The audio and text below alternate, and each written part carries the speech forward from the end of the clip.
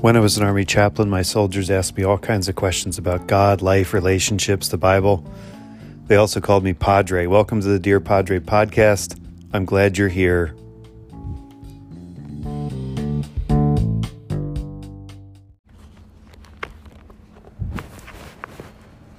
The content of this first sermon, the first Christian sermon ever preached, not counting the ones Jesus preached, are instructional and informative for Christian witness and theology today.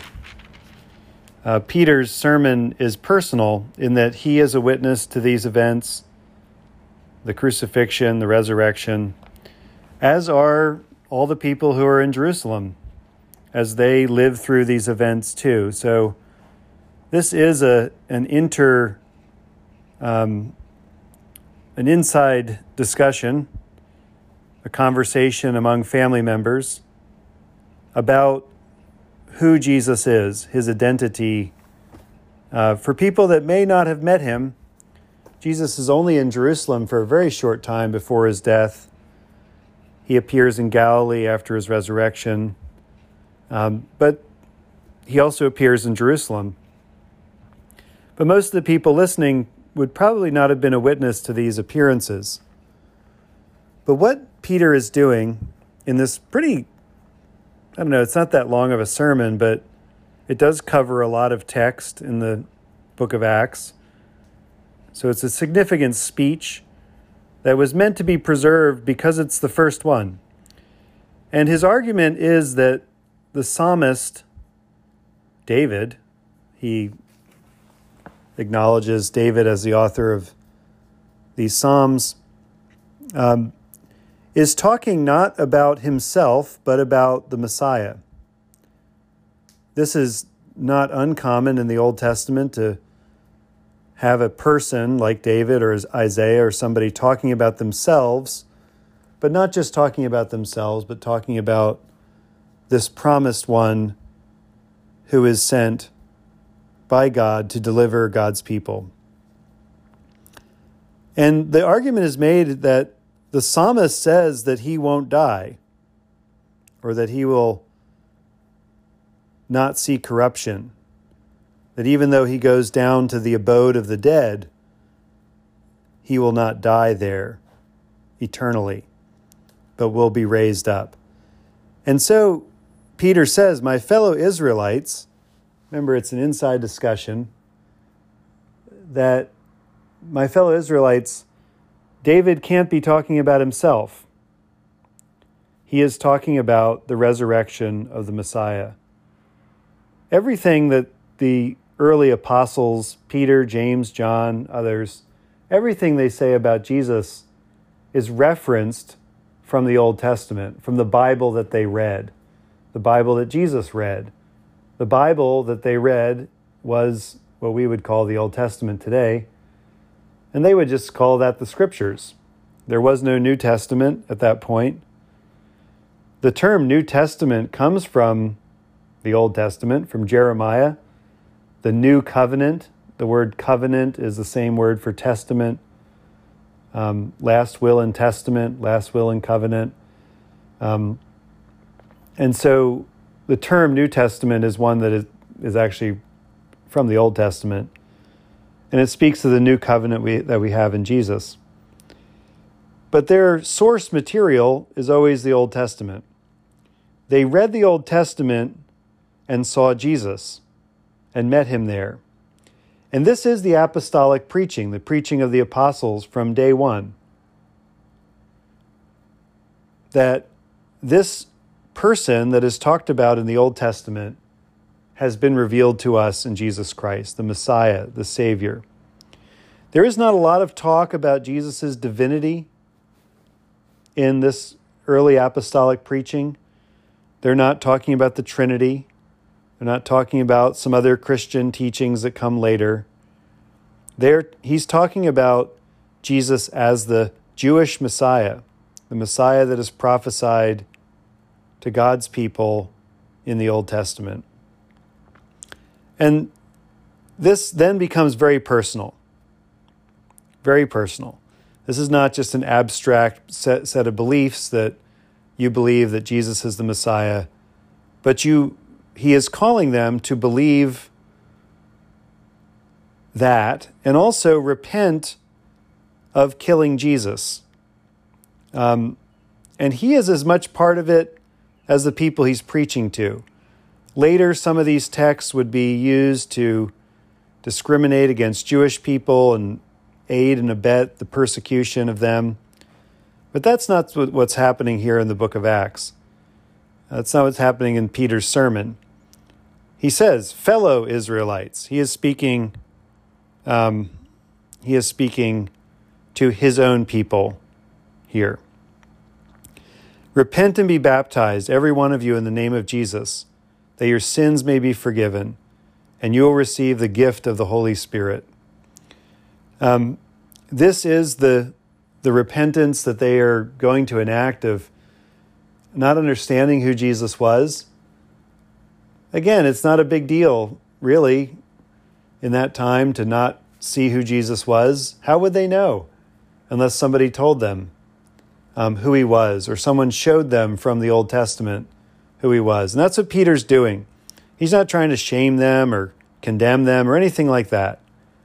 What he is doing is saying that the announcement has been made and you can be part of it. The covenant that God made with Abraham is now being renewed in Jesus Christ. And so they get to be part of this. And that's where they're baptized. They're baptized after this sermon.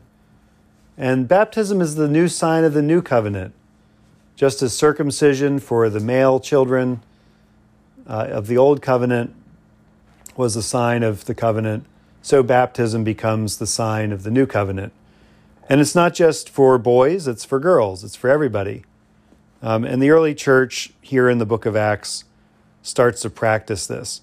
They still have a long way to go. They still have to figure out how to incorporate Gentile members that are not Jewish into the church and all these other things they have to deal with.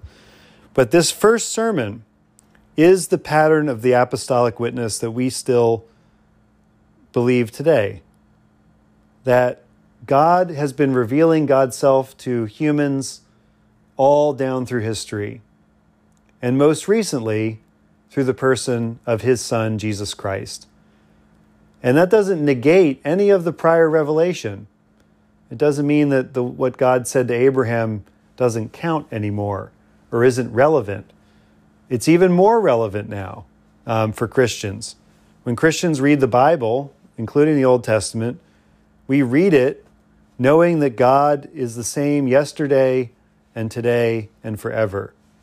That consistency of God means that God can be trusted. So when we ask ourselves, what do we need to repent of? Maybe one of the things listening to this sermon by Peter, we can repent of is our lack of trust in God's long-term plan for the universe that we get to be part of. That when we don't really trust God for today, we're also not trusting God for yesterday or the years before that. Trusting God means trusting Jesus who was sent by God. Maybe repentance after hearing this sermon is that our sins really are forgiven in Jesus Christ. And whenever we get absorbed in our shame and discouragement and feeling like a failure or that we're not doing enough or we're not good enough, that ultimately that was abolished through the death and resurrection of Jesus. That all that shame, all that guilt, all that failure was absorbed into his own life and death and resurrection. And all of that has been forgiven. That we are the people of forgiveness, full of the Holy Spirit. We are not good people always, or we're not perfect, or we're not sinless in any way, shape, or form. What we are is people that are realizing our forgiveness, living in that forgiveness, and repenting of what we have done and left undone. That's the goal of the Christian life. And that is what Peter is preaching to his fellow Israelites here on the day of Pentecost. And so we also study the scriptures so we can see Jesus more clearly.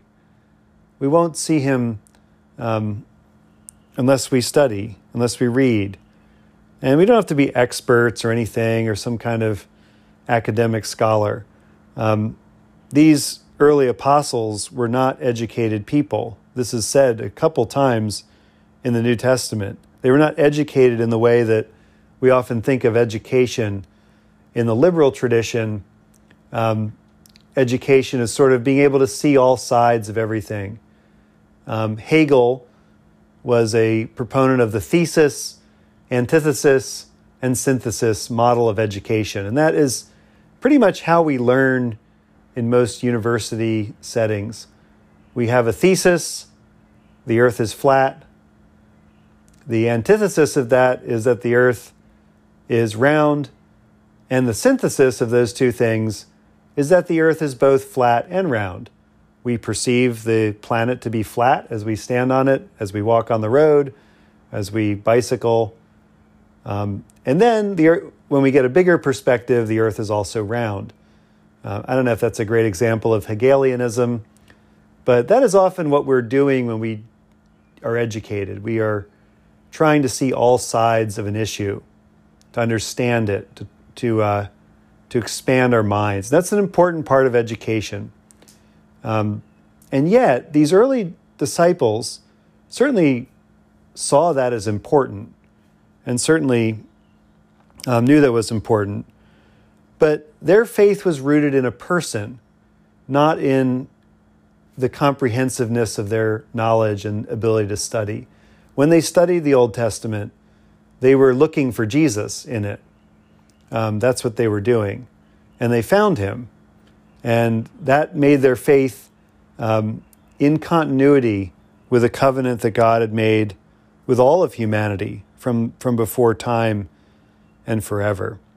And so we study the Bible not always to just learn all sides of things, which we need to do to some degree, but ultimately to know a person.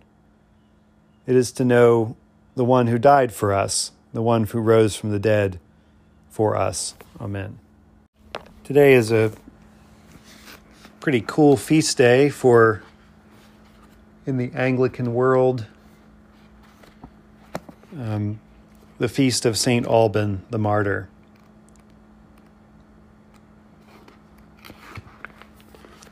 Alban, his story comes from one of the earliest Christian stories of martyrdom from the British Isles, from Britain, as it was known at the time, really Roman Britain, and is the first martyr from that place. He was a soldier in the Roman army, stationed at Verulamium,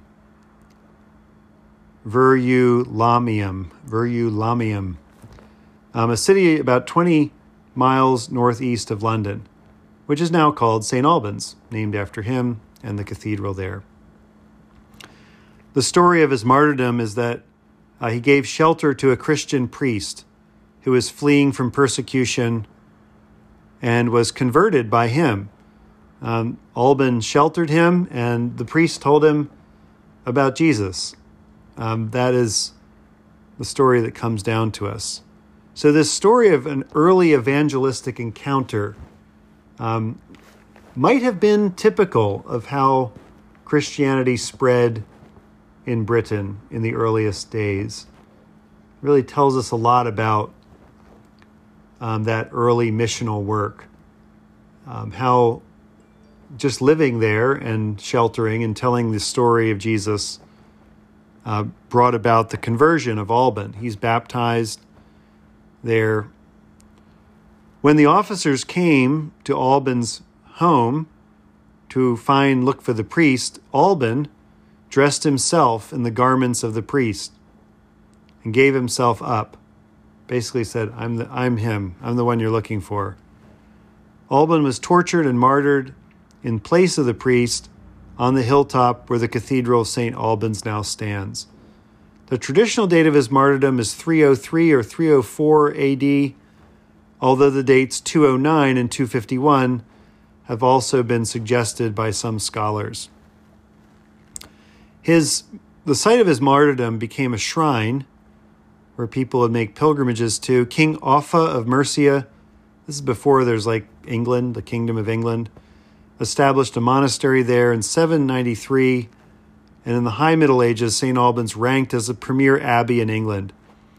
The Venerable Bede, the chronicler of these times, gives the account of Alban's trial. When Alban was brought in, the judge happened to be standing before an altar, offering sacrifice to demons. "What is your family and race?" demanded the judge. "How does my family concern you?" replied Alban. "If you wish to know the truth about my religion, know that I am a Christian and am ready to do a Christian's duty." "I demand to know your name," insisted the judge. "Tell me at once." "My parents named me Alban," he answered, "and I worship and adore the living and true God, who created all things." And that's the story of his martyrdom.